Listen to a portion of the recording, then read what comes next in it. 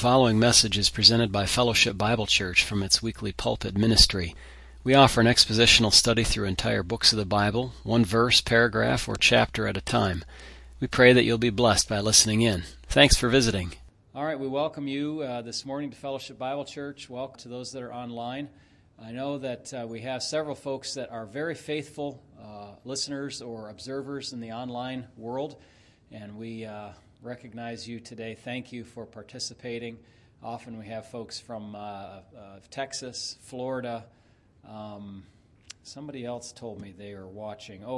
Somebody who's normally in the south central part of Michigan, but they actually are in Florida as well, observing. And then one of our own families is taking a little break away for the weekend, and they're going to be watching from Florida today. So we have several from 1,000 miles away or better participating with us. So we're grateful for that, and grateful for Brother James, who has brought his Bible, notebook, and some notes, and I suspect he's going to be delivering those to us today. All right, brother, thank you. Good morning. We're going to go back to the book of Nahum, or Nahum, whichever the proper way to pronounce it. We started to look at this book, and what we're planning to do is just to work our way all the way through the book. Nahum. It's a small little book in terms of the number of words or the number of chapters. It seems to be small. It is listed in the books that we normally refer to as the minor prophets. And as we have said before, minor prophet doesn't refer to the message or the messages, but rather to the length of the book. So Nahum, a name that means comfort or a comforter, or the idea of bringing comfort. One of the things that we notice and that I emphasized before is that when you first look in this book, and the first part of it, the first verse, it says the burden against Nineveh. So this book has a lot to do in focusing on Nineveh. Nineveh was a very ancient city. It was a magnificent city in many ways. It existed for millennia. And they had times when they were the most powerful nation in the earth. And this book says the burden against Nineveh. Now, the author of the book is listed here.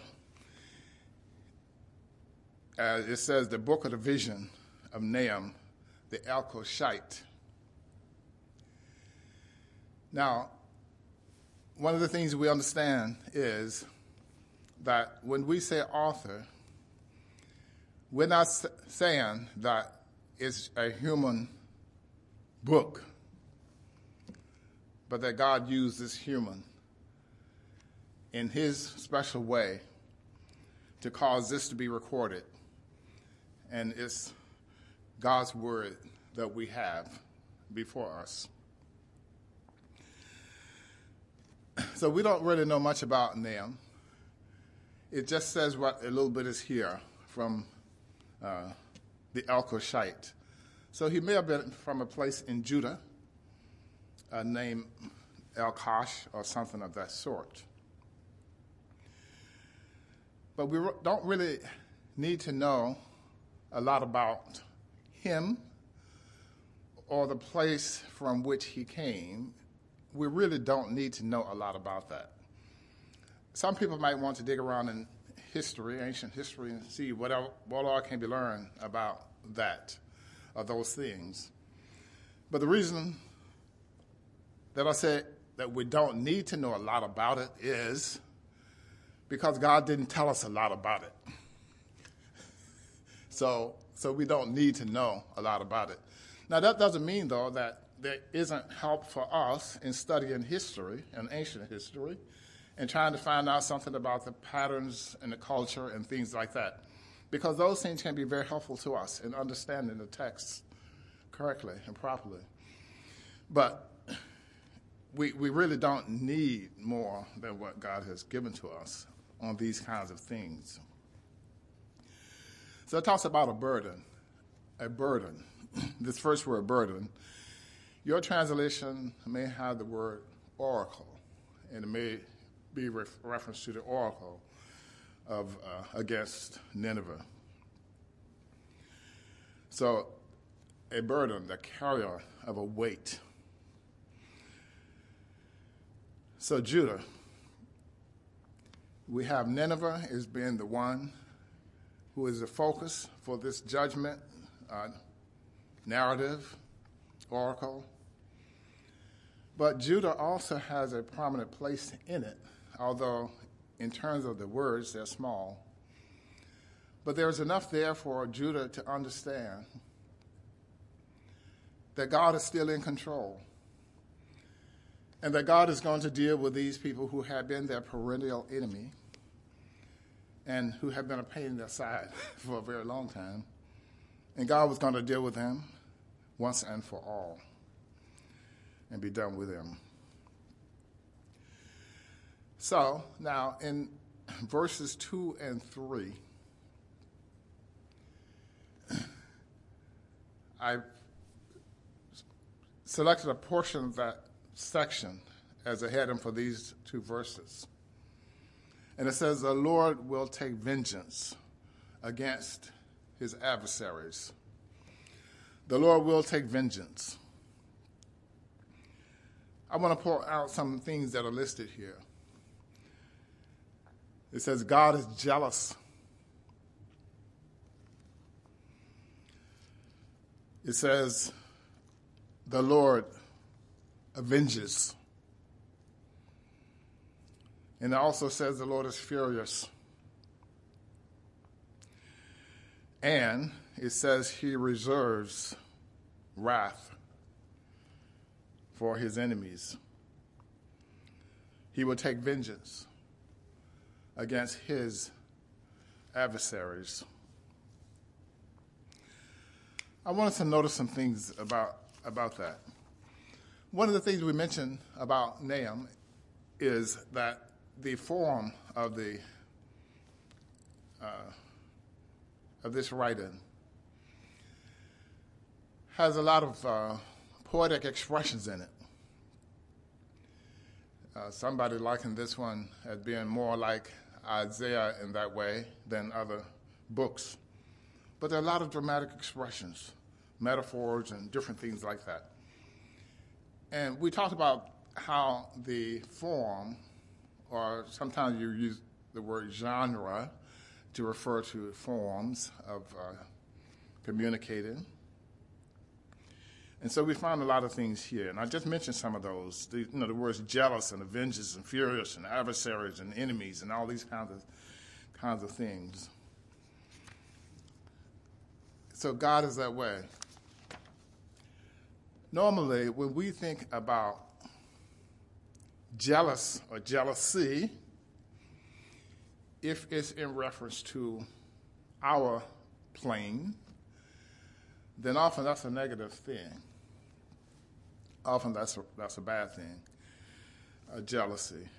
Or if we talk about taking vengeance against someone,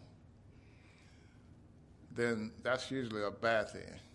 We think about being vengeful, that's not good.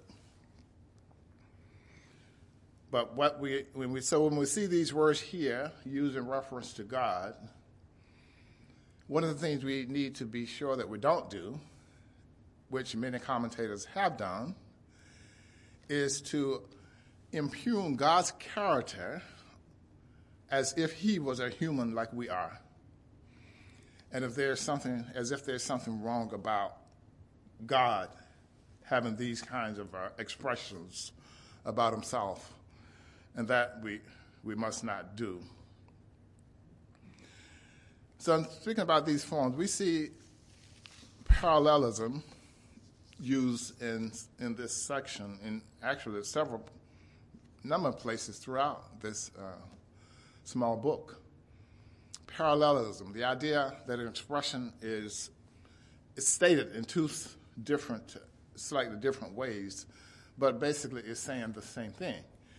And that's one way of bringing stronger attention or focus on the thing that's being spoken about. So some of those parallels, I'm going to give you a couple of parallel ideas here. Jealous and avengers. Will take vengeance, reserves wrath. Adversaries, enemies. Those are kind of parallel terms there. And some translations, rather than saying jealous, will have the word zealous. The idea that God is zealous in protecting his people and is furious against his enemies. But jealous, avengers, furious, wrath, those are very strong words. And so we take note of those. God is jealous in verse 2, and the Lord avenges. The Lord avenges and is furious. That grabs your attention. The Lord will take vengeance on his adversaries. He reserves wrath for the enemies. That grabs our attention. Now, Nahum is writing, and it says against Nineveh. Nineveh, the word, and we think of Nineveh as speaking, some places here will refer to the city itself, other places it's used as kind of a metonymy to refer to Assyria, but the word Nineveh as a capital is listed there. So it's Assyria in the larger sense that is the focus here, and all the evil things that they had done. We talked about some of those things. We mentioned before that the Assyrians had destroyed the northern kingdom of Israel. That in 722 BC, they went in and wreaked havoc in that place. And they deported many of the people, left some of the poor behind to care for the land and things like that. But it was a devastating thing. And as we have said before, one of the things that we learned and understood through the scriptures is that while Assyria was God's instrument for the judgment that he was bringing upon the northern kingdom, the Assyrians overstepped their bounds.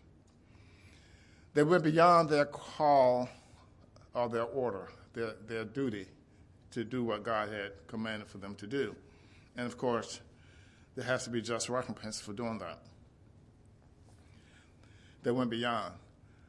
But they were adversaries towards Israel. We also referred before to the 701 invasion of the Assyrians, when they destroyed many of the towns and villages surrounding Jerusalem. But Jerusalem itself was spared. And so Nineveh, the Assyrians, they were a mighty and a powerful nation. In fact, they were so confident in their abilities that they dared the people to even think that they could somehow survive against their attacks, even if they had their trust in this God whom Hezekiah was telling them to trust. And so that happened. His adversaries. So one of the things that I wanted us to focus on here is,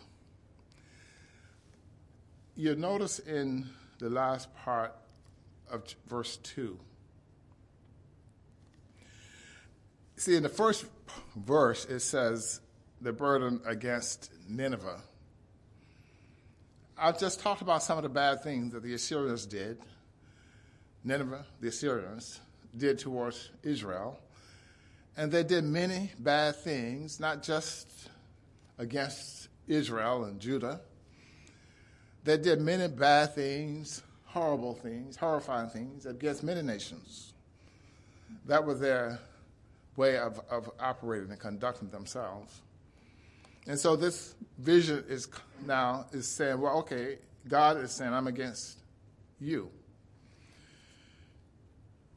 Now here, in this verse 2, the second half, it says, the Lord will take vengeance against his adversaries. He reserves wrath for his enemies. To me, that says that the Assyrians are being listed here as adversaries of God, enemies of God. But the deeds that they did, we talked about it in the context of Judah and Israel. And so the reality of the matter is, or one way of thinking about that is this idea that they did what they did against Judah and against Israel, all the wickedness they were doing. But the greatest transgression that they had was that they were against God. They had become adversaries to God. They had become his enemy. And later in the section, in the book here, it talks about them fighting against God. I said before that, could you imagine that if the Assyrians had understood that there's only one true God and he's the all-powerful God, and no human or a human government, a military force can equal him. If they had understood that they would have stood in defiance of him and said, I can take you on. That's kind of a ludicrous idea, right? Somehow they have to have deception. They have to be deceived in order to go toe-to-toe against God. But that was the situation they found themselves in. And so he said his enemies. Well, the Bible tells us that blessed is the nation whose God is the Lord, the people he has chosen as his inheritance. I'm going to read some verses here from Psalms. Psalm 33, first of all. In Psalm 33, consider what the Lord says here. He talks about these kinds of things. Beginning the verse number 12 in Psalm 33. Blessed is the nation whose God is the Lord, the people he has chosen as his own inheritance. The Lord looks from heaven. He sees all the sons of men. From the place of his dwelling, he looks on all the inhabitants of the earth. He fashions their hearts individually. He considers all their works. No king is saved by the multitude of an army. A mighty man is not delivered by great strength. A horse is a vain hope for safety. Neither shall it deliver anyone by its great strength. Behold, the eye of the Lord is on those who fear him, on those who hope in his mercy, to deliver their soul from death and to keep them alive in famine. Our soul waits for the Lord. He is our help and our shield, for our hearts shall rejoice in him, because we have trusted in his holy name. Let your mercy, O Lord, be upon us, just as we hope in you. Blessed is the nation whose God is the Lord. Judah, even though it was a sinful people and have faced judgment, was still God's people. I want to read another section from these Psalms here, and that would be in Psalm 146. To be an enemy of God is not the place to be. Psalm 146. Praise the Lord. Praise the Lord, O my soul. While I live, I shall praise the Lord. I will sing praises to my God while I have my being. Do not put your trust in princes, nor in a son of man, in whom there is no help. His spirit departs, he returns to the earth.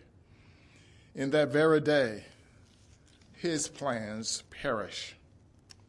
Happy is he who has the God of Jacob for his help, whose hope is in the Lord, his God, who made heaven and earth, the sea and all that is in them, who keeps truth forever, who executes justice for the oppressed, who gives food to the hungry.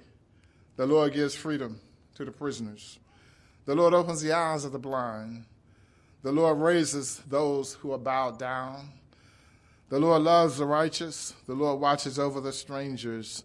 He receives the fatherless and the widow by the way of the Lord. But the way of the Lord, but the way of the wicked.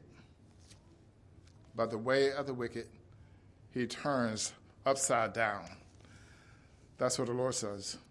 And so Nineveh is in the crosshairs of God.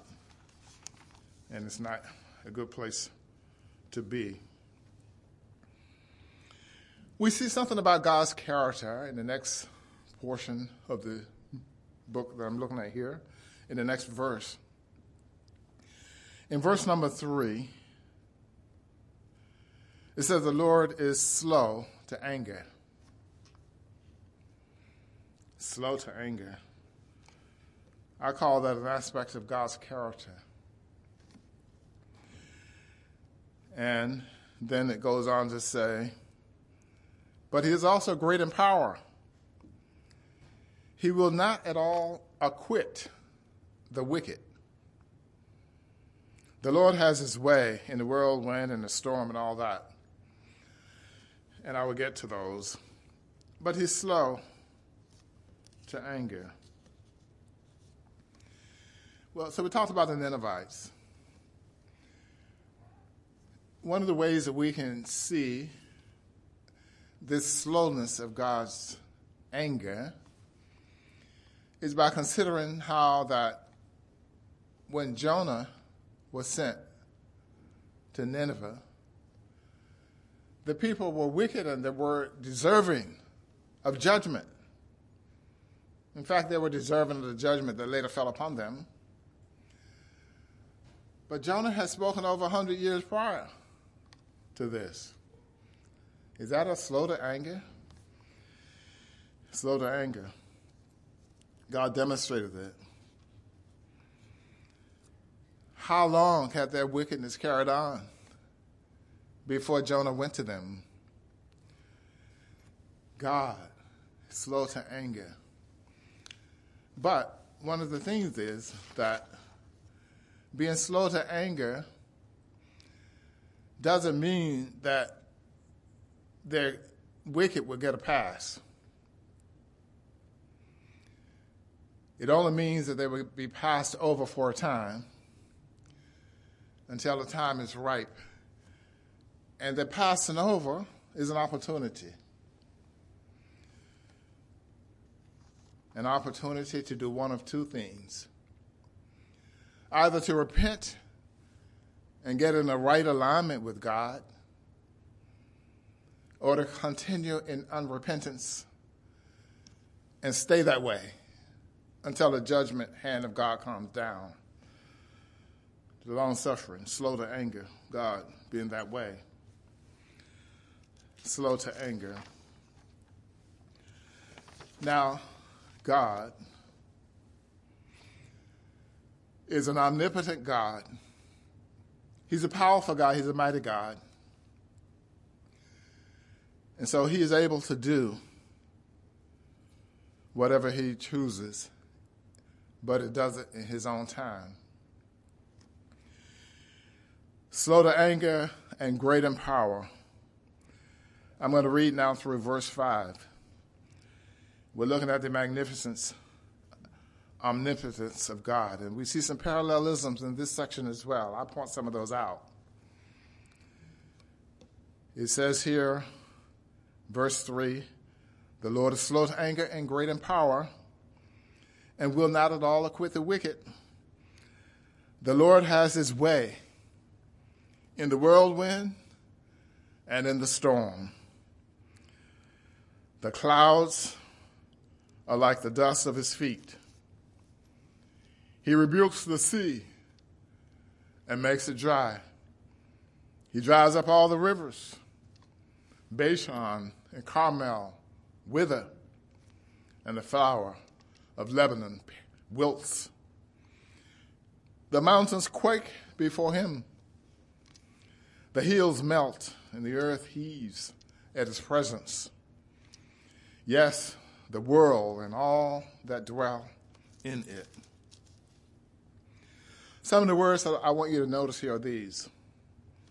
It speaks about a whirlwind and a storm. It speaks about clouds and dust. It speaks about sea and rivers. It speaks about wither and wilts. Parallelisms. A form of presenting that grips the attention, draws the focus to say, look at what I'm saying here. To think about the clouds. We look at the clouds and we marvel. But it says here, the clouds are like dust to his feet. That's interesting. You know, I can ask, how many humans have walked on the clouds as if they were walking on the beach and the dust was coming up at their feet? Well, that's a rhetorical question, right? Because we know the answer. But it draws a comparison between us and God. The magnitude of him is beyond our ability even to express, even with the best of language. So we clearly are no match for him. But it speaks about these things. So the clouds, the storm, the whirlwind. See, storms are a problem for us. We wish to not be caught up in one. The whirlwind is a problem for us. We wish not to be caught up in it. It's a problem for us. For God, what about him? Verse 4 says this is where God views these things. He said he rebukes the sea. Rebukes the sea, and it makes it dry. He dries up the rivers. So God then, that's the power that God has. So when it says that he's slow to anger, it says he has great power. So slow to anger has nothing to do with his power or lack thereof. It's just that he's doing things in his own timing, according to his own plan. He's operating, but he can do what he wants and chooses to do when he chooses to do it. I was thinking about a few things here. Rebukes the sea. When the prophet is writing, and Judah is supposed to be able to get some comfort from what is being said here, but they also are supposed to know something about their history. They're supposed to know about what happened when they were captive in Egypt and how God delivered them. And how when they were being chased by the Egyptians and they were facing the sea, the Red Sea, or some call it the Reed Sea, maybe more properly. But the people were terrified because this army was rushing up to take them. And if they kept right on going, as things looked, they would just be in the sea. It would be peril. But what did God do? That was no big deal for God. That's not even a major challenge for him. We know that because nothing is a major challenge for him. So he just rebuked. He just dried up. Now that's really quite an interesting thing. Because what God did is he provided a way of escape for his people. Now, I emphasize that because we know how we talk about what Scripture tells us about our temptations. That it says there has no temptation taken you, but such as is common to man. But God is faithful, who will not suffer you to be tempted above that to which you are able, but he will make a way of escape that you may be able to endure it. This situation was not temptation in that particular sense, but God made a way of escape. And the only way for them to escape the enemy was to keep going forward. That's the only way. If they had turned back, the enemy would have overtaken and destroyed them. So the only way to escape was the one way that God made, and that was straight ahead. But they couldn't see any possibility of escape. In fact, it was impossible. But God made that way. And that's similar to the condition of the world and every person in it. No way of escape. No way. We're sinners. We're born like that. We live like that. And God says every sinner, every person is going to have a meeting with his Creator. And it will be in one of a couple of judgments. One we refer to as the Great White Throne Judgment. And all the people who show up there, after that judgment, they will be banished from God forever. And there's another one. We call it the Bema Seat, or the Judgment Seat of Christ. And all those who show up there will, after the judgment is done, be gone on to be with God forever. Now, the reason they were able to be in that place is because God had made a way of escape, one way. And that one way that he made was his Son, the Lord Jesus Christ. Through his death, burial, resurrection, God made a way of escape. God made a way of escape for the Egyptians so that they could successfully keep on going to the promised land. But they only made one way. Anybody who thought that they could escape by some other means would be doomed. God made a way of escape. We see another one in Joshua where God did a similar thing. And he made dry land for the people to be able to pass on over into the promised land. So God did these things. He says he can rebuke the sea. He can make it dry. In Nahum chapter 1, verse 4. He dries up the rivers. God does that. That's nothing for him. And so he made that way for Joshua and his people to be able to go into the promised land, to cross over. Now, There's another thought I think I mentioned that, but we see in Matthew chapter 8 how Jesus himself had a situation where there was a problem. And the people were, I can use the word terrified because of the storm. And they said to Jesus, we're about to perish. But he just simply rebuked the sea, and it was calm. They were with him, and they were safe. They made their way of escape. And so that is what God is like. So he is the omnipotent God.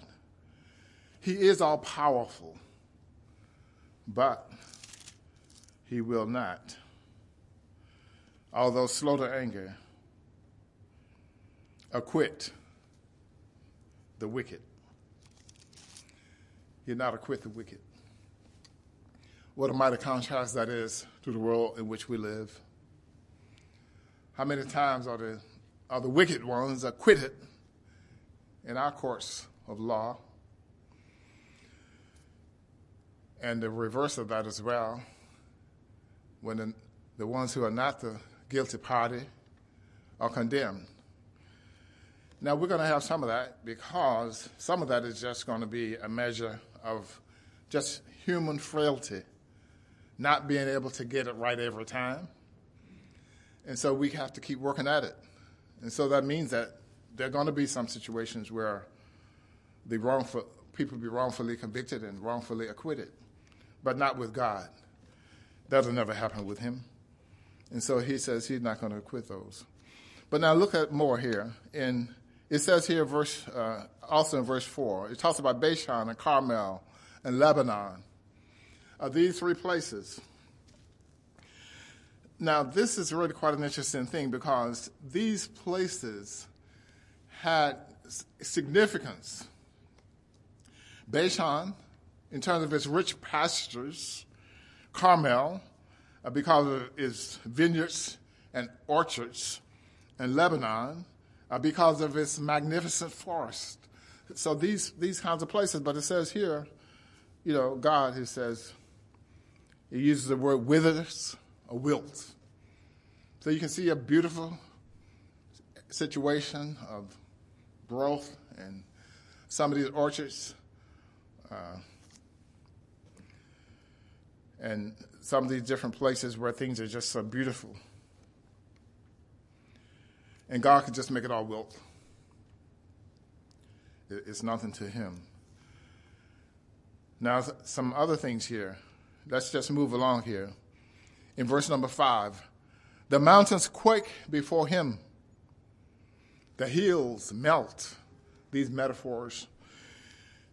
But the quaking, we often think about it in reference to the earthquake, because the earth really does shake and quake with earthquakes.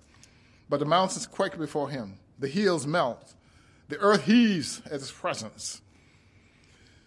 Yes, the world and all that dwell in it. So that none of these things, no matter, you think about the mountains. And you might say, well, what is the most stable structure that we have on the earth?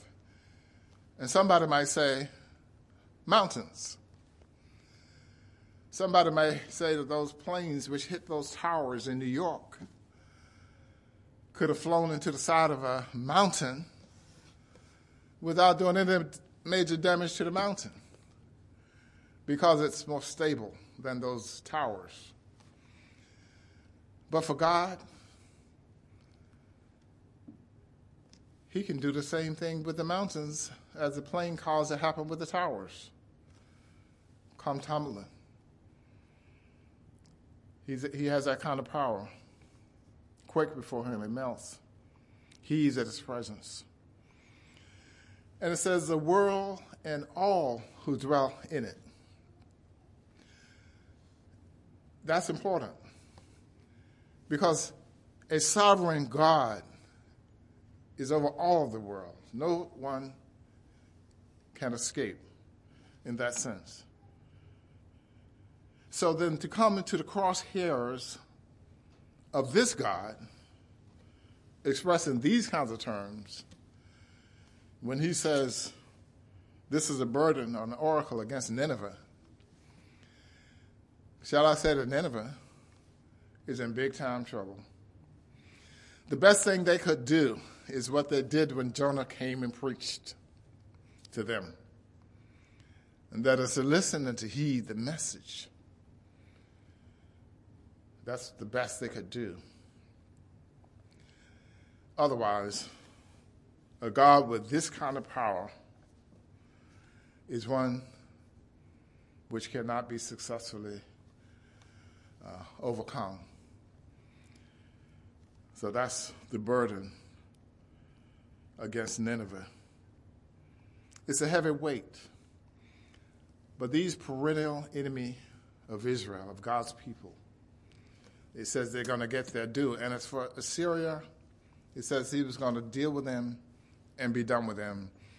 And never would they rise again to do to Israel and Judah what they had done.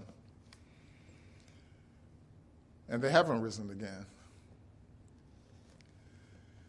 Somebody said that, I think Alexander the Great was fighting a war not far from the ruins of this great city, Nineveh, and he didn't even know it. They didn't rise. People are digging out and finding something about them, the archaeologists, but it never rose again.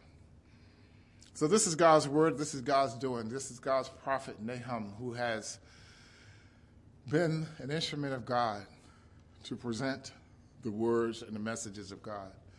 And now here we are, all these hundreds of years later, and we're reading it. And we have the same God, and we appeal to him because we know that our need before him is great as well. We'll bow now in prayer to close. Our Father, we're humble, Lord, in your sight. We know that thou art the great God, the omnipotent, omniscient, that no one can escape your notice, and no one can escape the need for your help, and we ask you to help us, so that our exercise here will not have been in vain. We ask in the name of the Lord Jesus, our Savior, with thanksgiving. Amen. Thank you for your kind attention.